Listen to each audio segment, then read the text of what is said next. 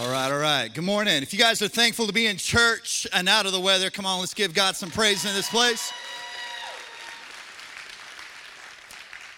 Yeah, a couple snowflakes fell down out there.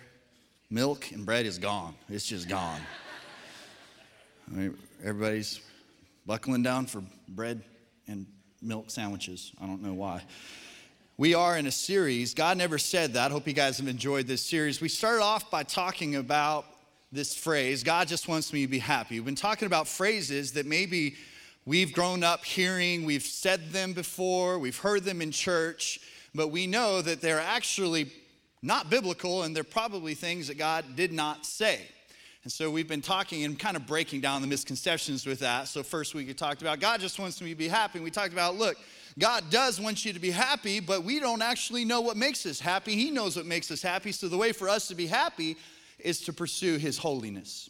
And that we can't make ourselves holy, but because of what Jesus did, he makes us holy. And out of a place of desiring relationship with him and walking in his holiness, that's where we actually find true fulfillment and happiness. And then last week we heard a great word from Pastor Rick where we broke down the misconception that sex is bad. And I got to enjoy watching so many kids sit between their parents during that service and squirm. And I was very, very thankful that Pastor Rick talked about that last week. Anybody else appreciate that word last week? It was good. So many great one-liners in that sermon. And I would love to quote a bunch right now, but we're going to move on. Today we're going to talk about this false theological idea that everything happens for a reason. Everything happens for a reason. Anybody ever have somebody say that to you before? And some of y'all, you may have even said that. I've said things that are close to that. So, and here's the thing, like when it's super spiritual people, they say this about everything. You know, like you drop your iPhone in the toilet and your meaning well Christian friends like, well, everything happens for a reason. Say, yeah, I was on my phone while I was in the bathroom and I dropped it in the toilet. That's why it happened. Or a roommate drinks all of your Dr. Pepper. Everything happens for, or Dr. Thunder if you're on a budget. Come on, everybody, Dr. Thunder. If you're on a budget, everything happens for a reason. But you get laid off from your job that you loved. And some well-meaning Christian comes, well, everything happens for a reason. You struggle with anxiety and depression. Everything happens for a reason. You grew up with an abusive father. Well, everything happens for a reason. Your marriage goes through tough times. Everything happens for a reason. You go through multiple miscarriages. Everything happens for a reason. God just needed another angel in heaven. You go through cancer or some other sickness. Everything happens for a reason. I've talked with people before about their past and even their past mistakes. And in talking to them about it, they'll say something like, but I wouldn't change anything. I'm like, really? I would. If I think about my past and some of the mistakes I've made and some of the things I've gone through, it's like, look, I would definitely change some of that stuff. Like the whole point of being able to communicate my testimony to somebody so that hopefully they don't do some of the same stuff. But there's definitely some things that most of us, if we were honest, like we would probably want to change this. Now, let me be clear. God is sovereign, and God often does things on purpose and for a purpose. But to say that every tragedy that happens in life happens for a reason, or that God is orchestrating all this stuff, that everything is sourced by God himself, like all suffering is a part of God's cosmic plan, that's just off. It's not true. I think some of this idea could come from verses in the Bible that maybe we just read the wrong way or out of context. One of the verses that comes to mind is in Romans 8:28.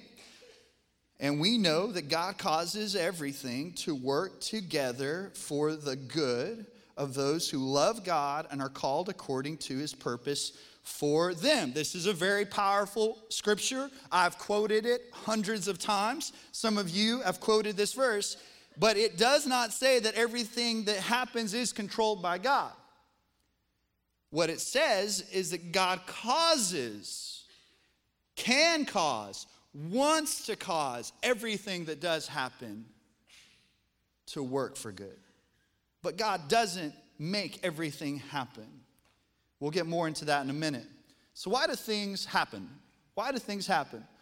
If you're taking notes, let's take some notes today. First of all, because of chaos. Because of chaos. Some synonyms for the word chaos: disorder, disarray, disorganization, confusion, mayhem, bedlam, pandemonium, madness, havoc, turmoil, tumult, tumultuous, that's where that word comes from. Commotion, disruption, upheaval, furor, frenzy, uproar. Sounds like your morning getting ready for church, right? Anybody else? This is a world that we're born into. Like, we're born into a mess. That's why there's unrest. That's why there's poverty and abortion and sex trafficking and natural disasters. Like, all this stuff that's happened is because we are born into a broken world. And there is a war going on between good and evil. Just look at the news. Like, check out Twitter. Check out just a couple minutes on Facebook. That's really all I would encourage you to be on there for, because it just gets out of control with just how chaotic and jacked up the world is that we live in. Where did it all start? Well, the Garden of Eden. And we've talked about this recently, but just to summarize, you can read more about it in Genesis chapter 3 if you want. But God had set Adam and Eve up in the garden. Everything was perfect. Had perfect bodies, running around naked, no in-laws, perfect. Everything was perfect. But God had put them in a garden where he gave them a choice. He gave them free will. He said, look, there's these two trees there, and one of the trees you can eat of. It's the tree of life. Eat from that tree. But the other tree is the tree of the knowledge of good and evil. Don't eat from that tree. If you eat from that tree, your eyes will be open. It's not going to be good for you. So anybody raising kids, and when you tell them, do not touch, how many of y'all know that's like the first step in asking them to touch it? Like, they read it that way. I was actually this morning out in the foyer.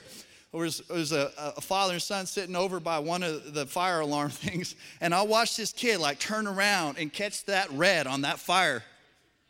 And he just starts leaning in, and you could tell like he was proud of himself that he could read all the instructions on it. And he just like gets ready to go. And his dad wasn't really seeing it. And then his dad sees it, he like grabs him. The son's like, what? And so even after his dad told him don't do it, the son's just like looking at it like, oh, I want to though. What does it do? Well, that tendency is in every person. It was certainly in Adam and Eve. And so we know the story, you know. Eve blew it, messed it up for everybody. Adam and Eve made a decision. And because of that, from that day until now, the reason why we live in so much chaos is because people operate out of the tree of the knowledge of good and evil, because sin entered into this perfect world where everything was completely, the ecosystem, everything was in alignment. And from that day forward, everything just started progressively falling into chaos. It's the world that we live in. And the enemy does have some domain. Look, the enemy does have some power. Now, I think we give him way too much credit. Like some people, it's like everything's a demon. Everything's a demon. Oh, man, I was about to pull in this perfect parking spot over there at the Walmarts, and somebody else just swooped right in there. I was like, not today, Satan. Not today. Not today. It's like, come on. Is it really going to hurt you to walk 60 more feet into the Walmart? I mean, come on. But he does have some authority. He does have a little bit of ability to mix things up, but most of it's just because of the broken world. Another reason, because of choices. Because of choices. Man, we live in a culture, we have so many choices. Golly, so many choices. I think one of the issues we struggle with as a culture, though, is it feels like it's easier to make choices without thinking about the consequences of the choices. You know, you think about Amazon Prime, right? Like, you could literally never have to leave your house. Like, and so now it's like you don't have to get ready and get loaded up in the car and always, and even if you drive to the store now, they'll just shop for you. So you just pull up. And so you're not even having to think about everything you're going to have to go through to make the choices to even get groceries. And I think like when we had to always think through all that stuff, you would think about the consequences more. Now you don't have to think about the consequences, so it's a lot easier. Click, click, click, click. Yeah, I need that. Oh, I need 2 of those. I need 3 of those. Oh, yeah. Give me some of that. So many choices. Young people these days, man, it is crazy, the world that you're having to grow up in. Because not only is choices more readily available, but even the choices of sin is more readily available than ever before. And so, I remember growing up, like if you wanted to watch a movie growing up, young people, you won't understand this. But it used to be when we wanted to watch a movie, we had to go to this place called Blockbuster. Yeah, and you had to go over there and you would walk through this store and they had VHS tapes. Look it up on Google later. And you would have the cover of the movie, and then you would have the movie you could rent behind it. But there were so many choices. And you just knew, there was a lot of anxiety involved with it because you're like, how do I know? Like you could watch a preview, maybe? But most of the previews you could only watch at the theater. Like you couldn't find out. Like we had these 2 guys that would give us a rating, a thumbs up or a thumbs down. That's the only way we knew if something was good. That was it. We didn't have Rotten Tomatoes, all this other stuff. And so you had to and so your parents you have 5 minutes, just like, you didn't know what to do. If you didn't have a VCR, don't worry. They got a suitcase. Boom. Like you could check one out. You could rent a VCR too. Now, you got your smart TV. I mean, you can start watching them and you're like, no, I don't like that. Just go back and pick something else. Y'all are spoiled. I don't feel bad for you at all. But we got to make choices, and it's hard. God gave us the ability to make choices. We have free will. The biggest question in Christianity is this: why do bad things happen to good people?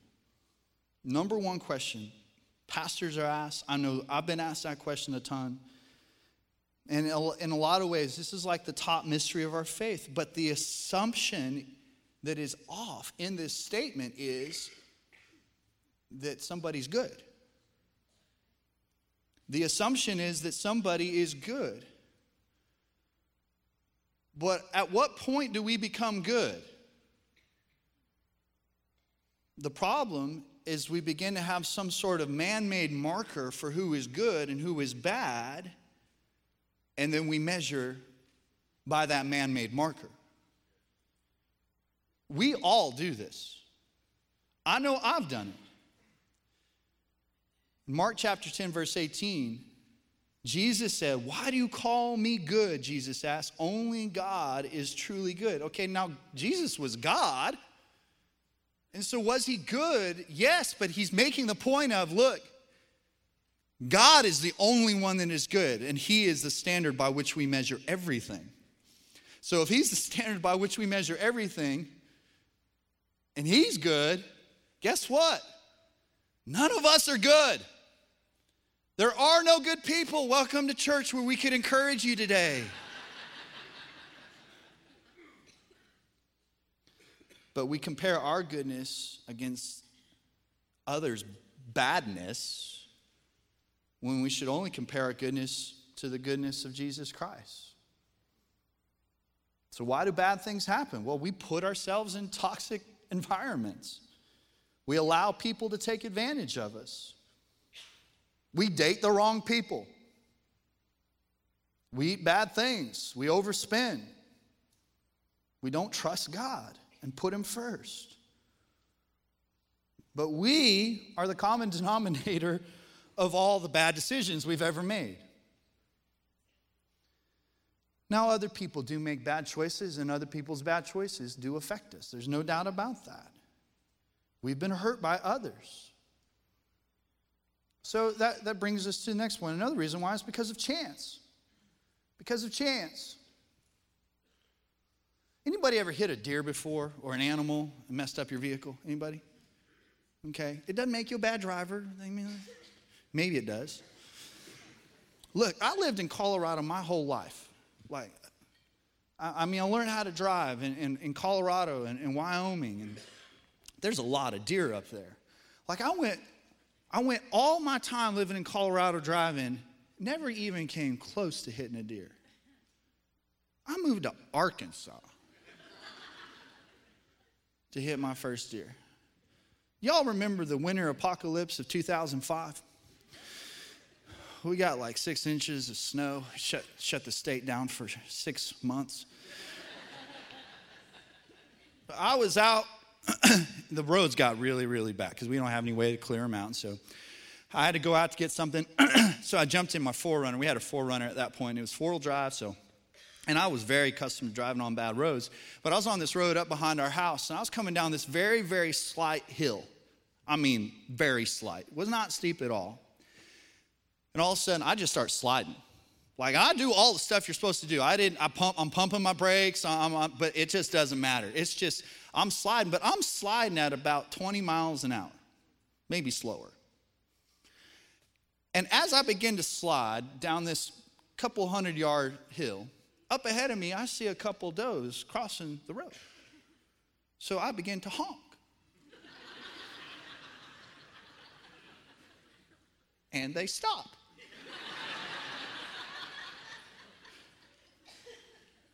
I kid you not, I have enough time to roll down my window. Hey! I'm sliding here. Move!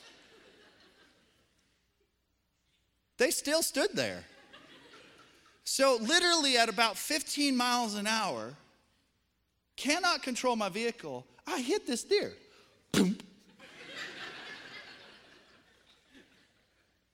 And that deer falls over and then gets up and stares at me a little longer and then runs off.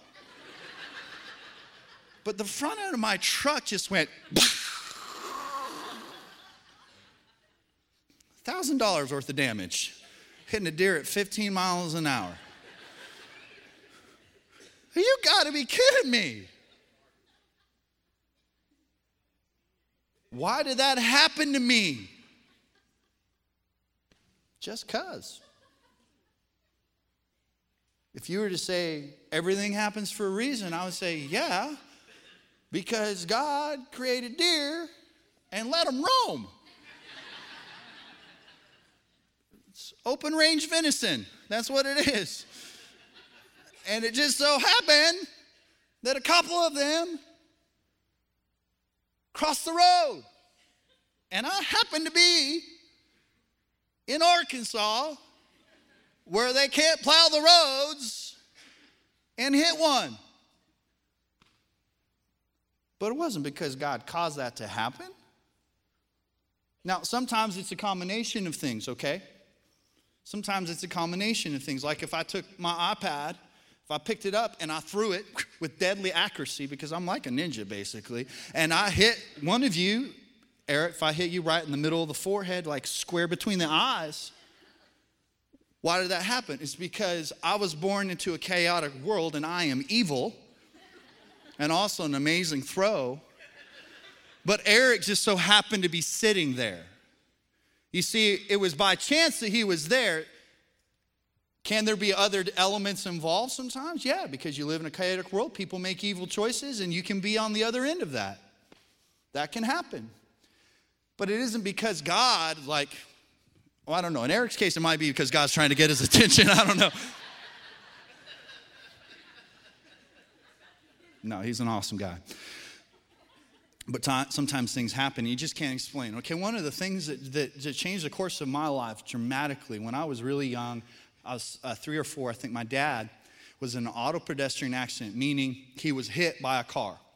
So he's coming home from hunting, and he's in his Jeep. His Jeep runs out of gas. He pulls way off on the side of the road way off on the shoulder, and he's getting his jerry can with the gas in off the back of his Jeep. And as he's getting the jerry can off the back of his Jeep, a guy veers off the road at 60 miles an hour and hits him.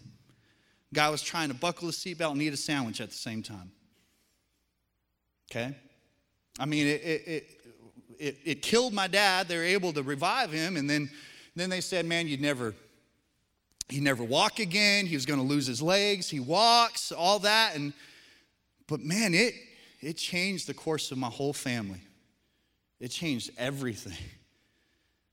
They got a settlement out of the deal. My parents, back in this is 84, and they got like a $275,000 settlement, which in 84 was big money. Lost it all. Lost everything in an investment. Okay, so I can imagine over the last few decades, my dad has wrestled with why. I know we wrestled with it as a family, but I'm sorry, I don't believe that was God orchestrated that. I think an idiot made a choice. He made a choice. He made a decision. And by chance, my dad was on the other end of it. Now, do I believe that God has used it? Oh my gosh. That's my testimony. But not everything happens for a reason. If we believe that everything happens for a reason, then at one point or another, we're going to think that God is always the source of our pain. And if we think that God is the source of our pain, we end up stuffing hurt and pain because we're like, well, God, if everything happens for a reason, then I can't be upset about this. I can't be in hurt. I can't have pain because then it's like I'm saying that God doesn't know what he's doing. And then you don't heal. And a lot of times we just try to rationalize suffering. Sometimes we as believers can think that our role is to try to be God and give all the answers. Look, as a pastor, I've been guilty of that when people come to me and say, why is this happening? I want to try to give them an answer. And you know what? I've gotten to a place where sometimes like, I have no idea. All we can do is say, but what now, God? What now? What now? In Romans 8:20, it says this, against its will, all creation was subjected to God's curse, Adam and Eve. But with eager hope, the creation, even creation, looks forward to the day when it will join God's children in glorious freedom from the death and decay, from chaos. For we know that all creation has been groaning as in the pains of childbirth right up to the present time. And we believers also groan. Come on, anybody? Anybody just been groaning like any day now, Jesus? Like I'm fine. If he came back right now, I'm okay with it. Bring it. But we've just been in that place. Even though we have the Holy Spirit within us as a foretaste of a future glory. For we long for our bodies to be released from sin and suffering. We too wait with eager hope for the day when God will give us our full rights as his adopted children, including our new bodies. Come on, no more elliptical.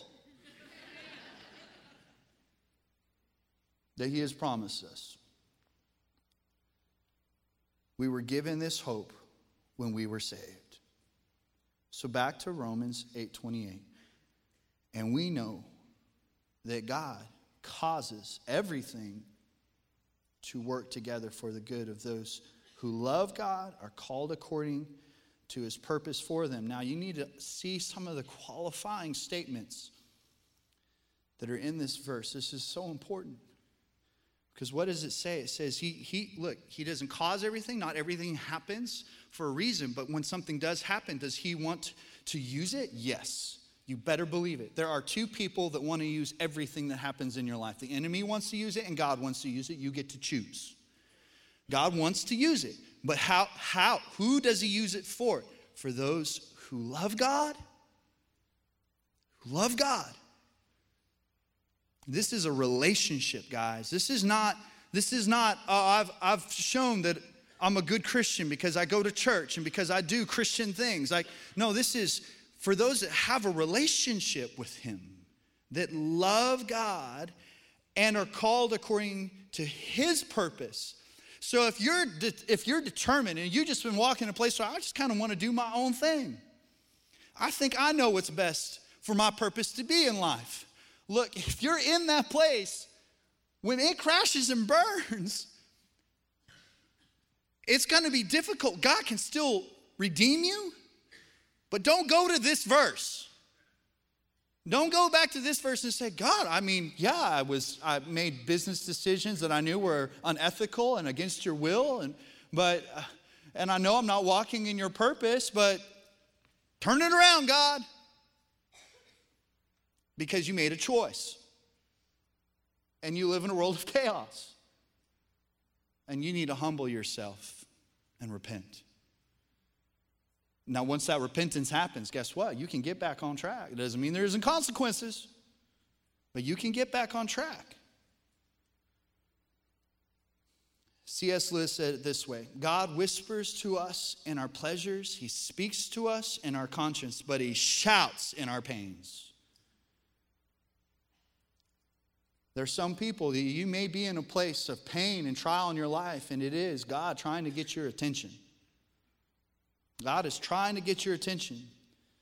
God can work within his people in all their circumstances to bring good out of everything. There's no doubt, though, that God wants to use pain in our lives to teach us. So if we have to deal with this pain and the reality that bad things are going to happen, and some of us are right in the middle of it right now. You're right in the middle of this. I want to try to give us some truth that I hope can just help you know how to process everything that you're in the middle of right now. Number one, pain will be present. Pain is going to be present. It's going to happen. Once again, this is probably not something you're going to put on your refrigerator, you know. It's not the most encouraging, but it is the truth. Anybody ever just been hit when you weren't expecting it? Okay, anybody ever been hit, like physically hit when you weren't expecting it? It just came out of nowhere. I mean, there's nothing worse than that. So I was thinking about, like, when have I physically been hit the hardest? And when I was doing college ministry still, we had a bunch of college students out at this high ropes course. And so we're all out there and we're doing rock climbing and team building and all this kind of stuff. And at one point, I'm walking around just minding my own business, talking to a friend of mine, but we weren't really paying attention to where we were walking. And as we were walking, he was looking at me, and I saw this look of terror come over his face. And right when I saw him do that, I got nailed in the back of the head harder than I've ever been hit before in my life. And it took me straight to the ground. It knocked me out for a second, and then I kind of got consciousness and tried to stand back up, and then went straight back down to the ground. We had walked underneath the zip line.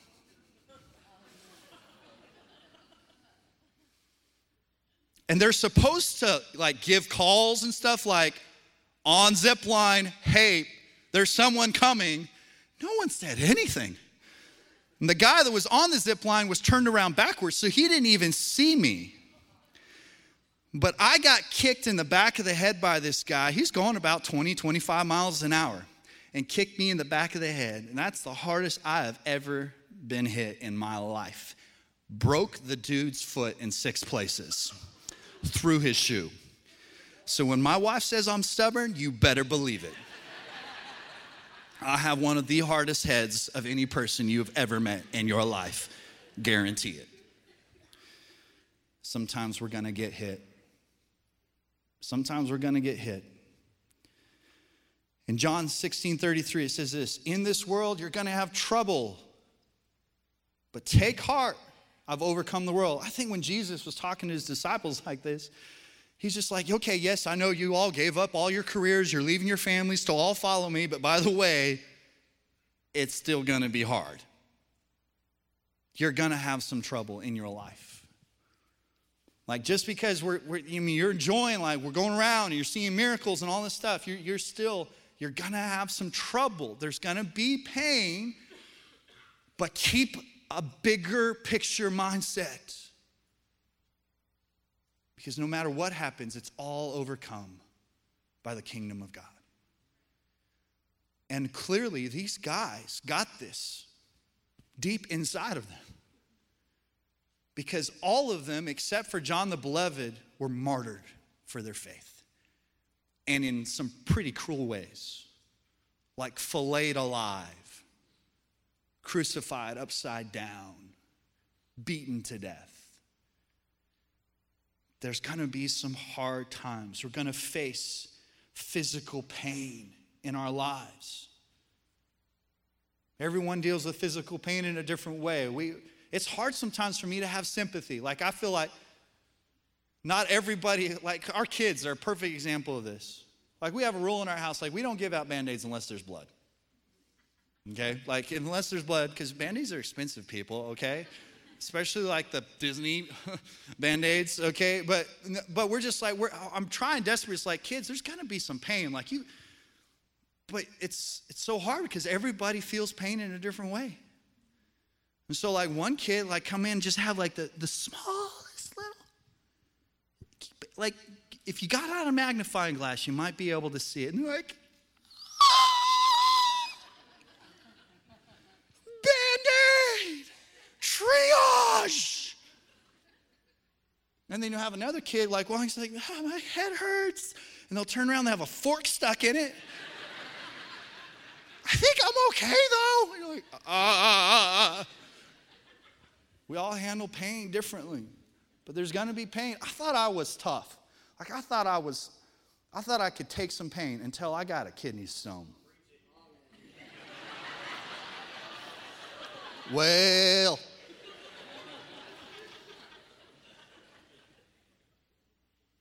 the day that I birthed a 9mm kidney stone, that might have been one of the first times in my life that I truly, desperately called on Jesus to take me home. I remember, like, I could not drive myself. I had to have Cody drive me down to the emergency room. We're driving on the highway. I'm talking to her like, and I want to give this son this gun, and I want to give, and they can have all my clothes. I'm just like, I should have wrote out a will. I know I'm going to die. Like we got to the emergency room. I was huddled up in fetal position on the emergency room floor. You got to be in some pain to not be putting it together what you're laying in. We're all going to have some physical pain in our lives. What hurts way more than that, honestly? Emotional pain. Rejection, man. Rejection from the people that were supposed to love us or the people that we gave everything to. Most of us would take a kidney stone over that any day. Because that really hurts. You lose someone. Someone passes away. Relational pain, man.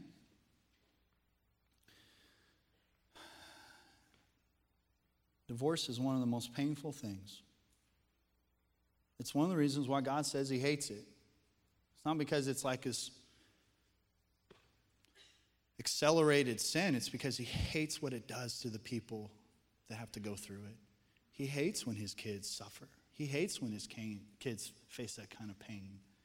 He hates that. Anybody ever been to a family reunion? There's some relational pain that can exist in a place like that. Spiritual pain. You know, it's not unusual for good-hearted, faithful Christians to battle doubt. Like, God, where are you at? Some people with nagging sicknesses, you know, just stuff that's just going on, and you want to have faith, and you keep asking God, and it's just not going away, and it's just like, are you real? There's pain there. There's also the point that pain is a process. Pain is often a process. 1 Peter 1:6 says this, so be truly glad. There's a wonderful joy ahead. Man, what a great promise. There's a wonderful joy ahead, even though you must endure many trials for a little while. These trials will show you that your faith is genuine. It is being tested with fire, like fire tests and purifies gold, though your faith is far more precious than mere gold. We've talked about the process of refining metals before, but if you saw like any of these metals, silver, gold, anything, if you saw it before it was refined, it just looks like a chunk of rock, just like a chunk of coal. Like nobody's going to like put that on a necklace. You know, nobody's ever said, well, I just want some really unrefined gold just kind of in a rock, put it on a ring. Because it doesn't have the kind of value at that point. It's only through pressure and heat and time, the process where the true value is drawn out. So if you are in a process, consider the eternal value that God is revealing and drawing out of you, and that God would trust you to be faithful in that process. What is God trying to reveal to you? There is no pain-free spiritual growth plan. That's why they're called disciples. The root word is discipline. It's going to take some pressure sometimes. In the middle of your pain, God could be shaping you into something amazing. There's pain in the present. There's also pain often in a process. There's also pain that can serve a purpose. God is always seeing a bigger picture. God is always seeing a bigger picture and trying to work into us a picture. So everyone in here, you have something that you've had to go through in your life that can encourage somebody else that might be in the middle of it. You know, one of the things that I got to live through, that honestly it was hard, it was painful. But over the course of 5 years, not having a home, and we just had to live in other people's homes. And I lived out of a bag. At one point, we actually had to live at the church. So we lived in one of the classrooms. The church let us stay there, but we got these cots.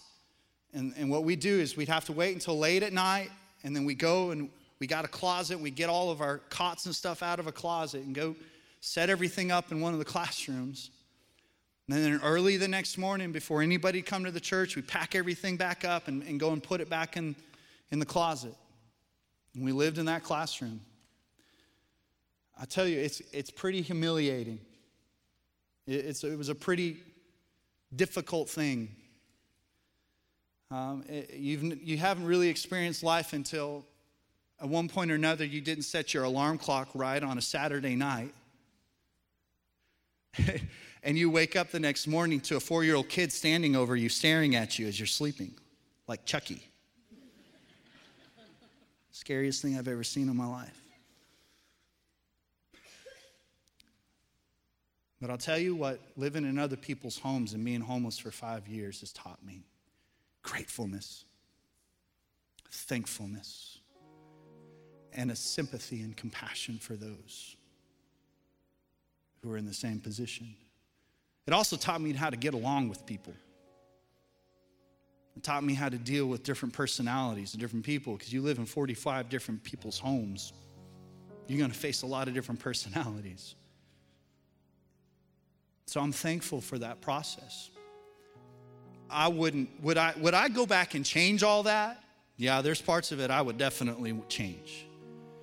But am I thankful that God used it? You better believe it.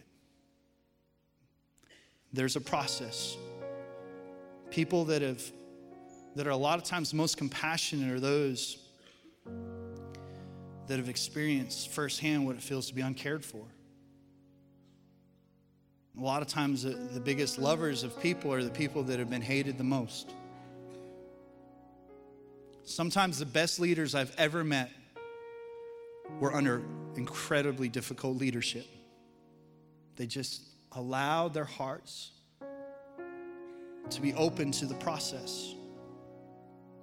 Some of the biggest givers, most generous people that I know are people that grew up with nothing. They had nothing. Because of the pain, they're able to relate and identify with people's struggles. In 2 Corinthians chapter 1, verse 4, it says, "For he comforts us all in our troubles so that we can comfort others when they are troubled. We'll be able to give them the same comfort that God has given us." But this doesn't happen unless your heart is open to this, unless you can see the process. David in the Bible had to walk through a process. I mean, you think about it. He is the anointed king of Israel, but he spent years running away from Saul because Saul was jealous and full of demons, quite honestly. But read Psalms. And in the midst of that process and the pain of just being hated for no reason, David wrote these words of his trust in God and what God was putting into his heart. And David allowed the process of that pain to be used in his life to make him into the king that God wanted him to be. He wasn't a perfect king and he made mistakes, but he is still one of the greatest leaders that God has ever used.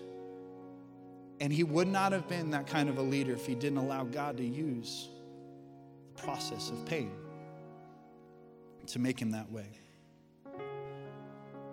The great thing is this: God is preparing you for something. And the other thing is this: you don't have a God or a Savior who's unfamiliar with pain.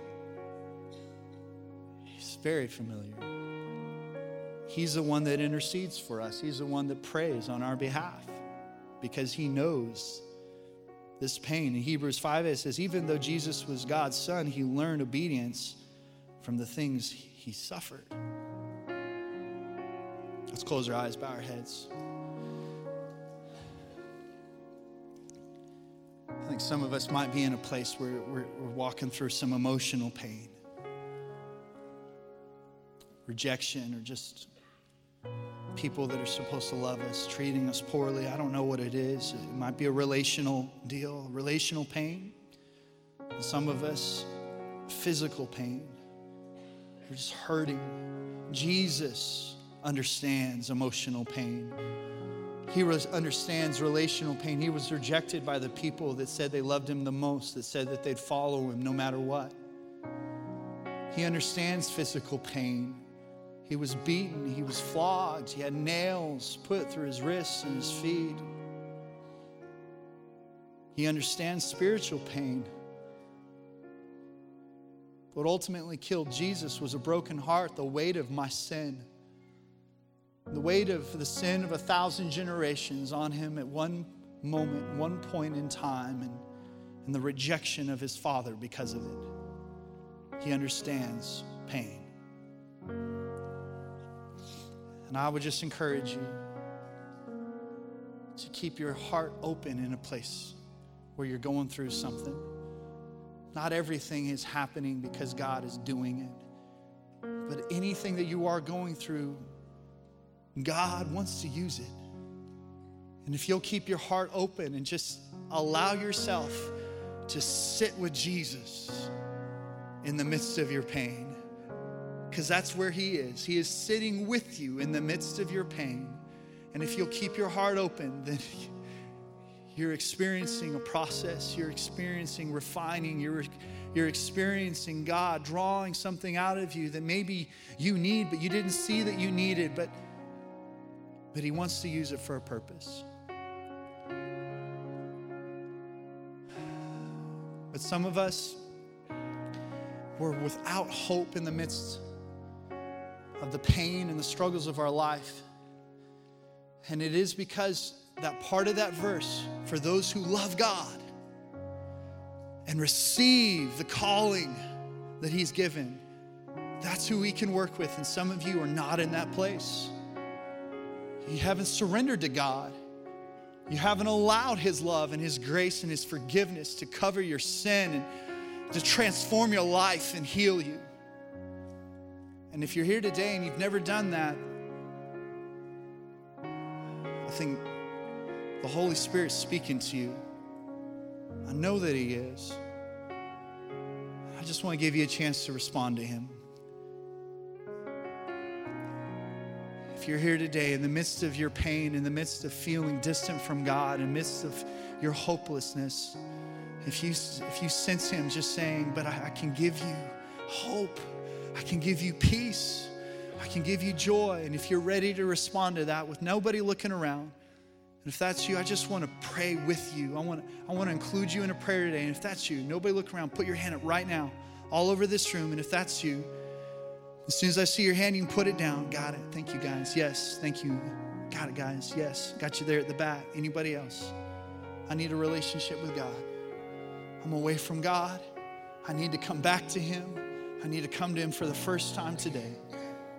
Anybody else? Okay. And four or five hands. Anybody else? All right, for those few folks that raise your hand, I'm so glad you're making this decision. And I want you to know that all of heaven is rejoicing right now with you. Well, let's just talk to God. And you can say this prayer right now, right there in your chair. At one point or another, the word says, if you believe in your heart and confess with your mouth, then you'll be saved. So that means you need to go public with this. The part of you being able to walk through the process of being sanctified and God healing you is you're going to need some people to know what you believe. And I'd encourage you to go public with your faith through water baptism. We have that going on today. You can get baptized today. If you've never gone public, if you've never declared to the body of Christ, I'm a Christ follower, that can happen today. We even have clothes that you can change into if you need them. But let's just talk to Him and say, God, here's my life. I know I'm a sinner and I can't save myself. I know that my sin separates me from you. But you had a plan and you sent your Son, Jesus. He lived a perfect life, but He endured the worst kind of pain that any human has ever experienced so that He can relate to me, to where I'm at. And right now, I believe that Jesus died on the cross for my sin. He died on the cross for the broken and chaotic world that I'm living in. And I thank you that right now I have forgiveness in you. And I do ask that you would forgive me. I ask that you would be the Lord of my life, Jesus. That you would take control, have control. I want to live for you. I want to live the way you want me to live. Thank you. Thank you for that. If you're here today and you would just say, Pastor James, man, I'm in the middle of it. I'm in the middle of it, whether it's physical pain, emotional pain, relational pain, spiritual pain, whatever it is. If that's you, just go ahead and put your hand up right now. I want to pray for you too. I'm just in the middle of that a little bit right now. Father God, for every person that's raising their hand, you see them. They just made a physical act of surrender to you just by raising their hand, God, just to declare, I need you and I need your perspective, God. I'm not going to suggest that you're making all this stuff happen right now, but I do want to declare that I'm going to give you full authority to use it in my life. God, I'm not going to assume I know the timing. I'm not going to assume I know all the details. But I am just going to surrender to your presence. I'm going to surrender to your plan. I'm going to surrender to whatever you want to do. And I trust you, God. I trust you. God, we ask for healing. God, we ask for reconciliation. God, we ask for all those things that your Son gives us authority to because of the sacrifice that He made. And at the end of the day, God, we trust you for the outcome. We know that you are good. You are faithful. You are sovereign. We trust you, God. In Jesus' name.